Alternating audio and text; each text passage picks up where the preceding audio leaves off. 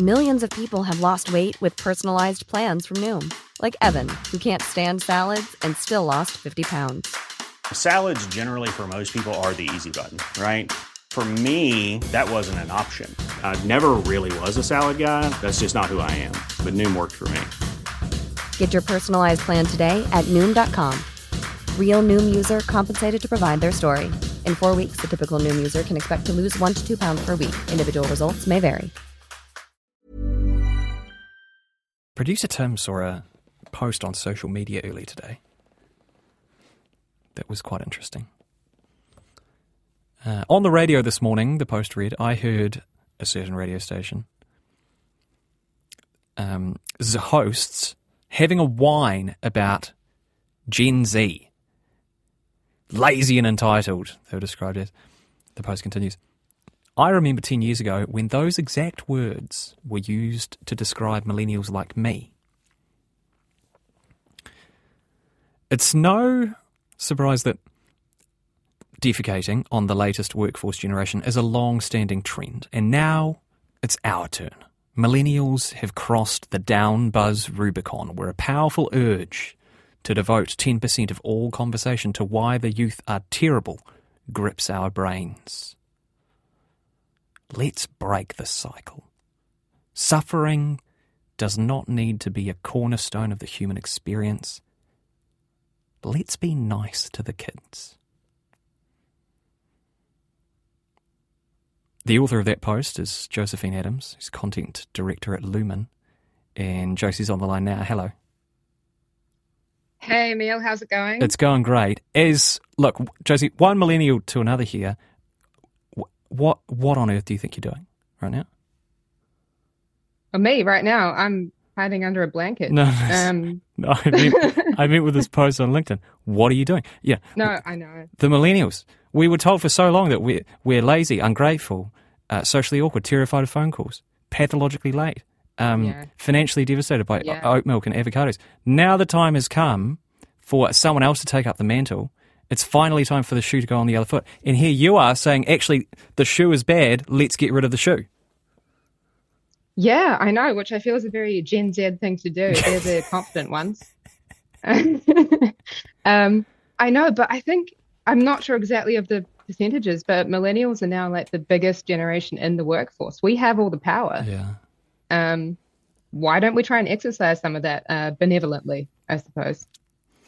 It is an interesting thing to think about, isn't it? This sort of attitude of, like, I went through this really, really unpleasant thing, and I really didn't like it, but now so too must you. It's the logic behind hazing. Yeah, totally. Yes, it is. And I think, in the same way we stamped out a lot of that kind of stuff at our universities in our generation, we can do it in the workforce. Why not? How do you think it manifests in the workforce? I mean, it's obviously the same way it does every time this happens, right? The lazy and entitled thing, which is just possibly just the nature of how work changes over a century. I don't know. We used to be tilling the fields from sunset to sundown or whatever.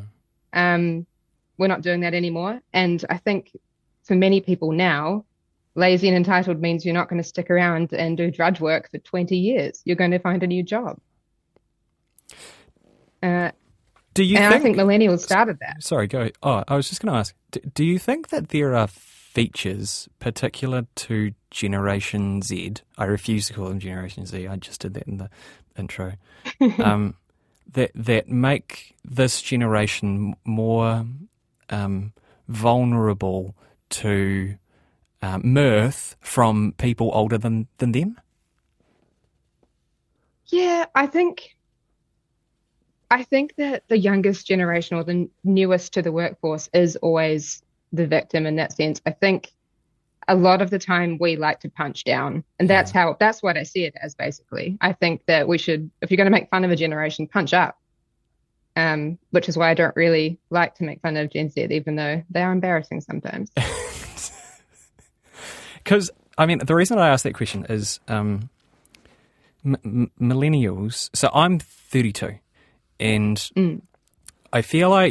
sometimes I feel like I kind of grew up between two disparate worlds in that, when I was a kid, there were corded phones and TVs had an aerial that you had to adjust to get a decent picture, and we had like a VHS machine and a cassette player in the car.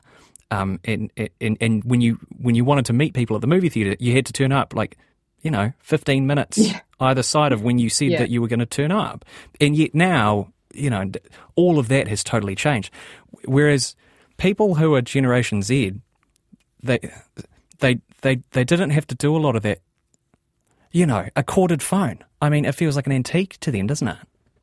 I know, yeah. They didn't have Google. Well, we didn't have Google Maps. That just changed my life. Yeah. Remember reading a map back in the day? Oh my goodness. Yeah. Writing down the instructions and getting in the car. I think, you're completely right that perhaps timeliness is something that was ingrained in us because we didn't have the ability to let people know we were going to be late. That's certainly true. And the whole virtual world thing in general, I think having to call people to talk to them, having to go somewhere to hang out with them, you can hang out virtually now. The kids grow up just doing lives together. And that was a thing. Those experiences were experiences that, whether consciously or unconsciously, maybe tied us to people who were generations above us, the millennials, I mean. Whereas, like I say, a Gen Z kid faced with a VHS machine would be forgiven for being like, well, how do I do, what do I scan this with? Yeah, that's actually such an interesting point around, we think that as a society where technology is just expanding so quickly and across 10 years, it's totally different. But I think millennials and Gen X are the only two that can actually use most of the technology at its stripped down function. I think boomers obviously don't really know what they're doing. Gen Z also, from the other perspective, doesn't really know what they're doing a lot of the time. We're the lucky ones. We're the lucky ones. We're the lucky ones. We just don't have homes. No. This instinct to punch down. What do you think about the idea that really it's probably motivated more by jealousy than anything else? We may have lost our looks and our youthful vivaciousness, but we now have established jobs and experience and stories and spite. My God, we've got spite in spades. Yeah, I feel like it's a bit of that, but it's also a little bit of secondhand embarrassment. I feel like we were all youthful idealists at some point. And then when you see a 20-year-old saying, hey, I think we should have a 4-day work week. And you just go, no, stop feeling hope for the future. How dare you? That was stripped away from me. Don't you do it in front of me. That's sort of how I feel sometimes, where I go, you'll get it one day. You'll stop having hope. That's it. I reckon that's it. I think you've hit the nail on the head there, is that the thing that people resent is actually that sort of idealism. The idealism that life and misfortune and experience kind of ruthlessly beats out of you, Yeah. I don't think we let kids get there on their own, We all went through our teenage years and felt the strongest emotions we'd ever felt and turned out relatively normal, I think. They'll get there too. It's sort of a Stanford prison experiment thing in a way, isn't it? Where the jailed become the jailers and then immediately behave like tyrants. I know. Maybe I'll be a traitor and join the imprisoned kids. I don't know. Go down in the history books? Well, that's the plan. How would you broker a peace between the generations, do you think? Who do we nominate as our leaders? Who's the millennial leader? Oh, no. Yeah, no, we should. I should have thought about this. I know. My first thought was actually a Gen X person, so it's probably... Oh, who was that? Difficult. I was going to say Joe Rogan. Oh, my goodness. Gee, those would be long negotiations, wouldn't they? I'll have a think about that. Yeah. I feel like you just have to unite the people against a common enemy. So it's going to have to be Generation Alpha. Generation Alpha. Oh, it's a great piece. We will. Oh, actually, it's not a piece, is it? It's a post on LinkedIn, so we won't actually chuck a link up to it. But that's the brave new world. It is. That's where it happens now. Josie, thank you very much for your time today. It's been lovely chatting to you.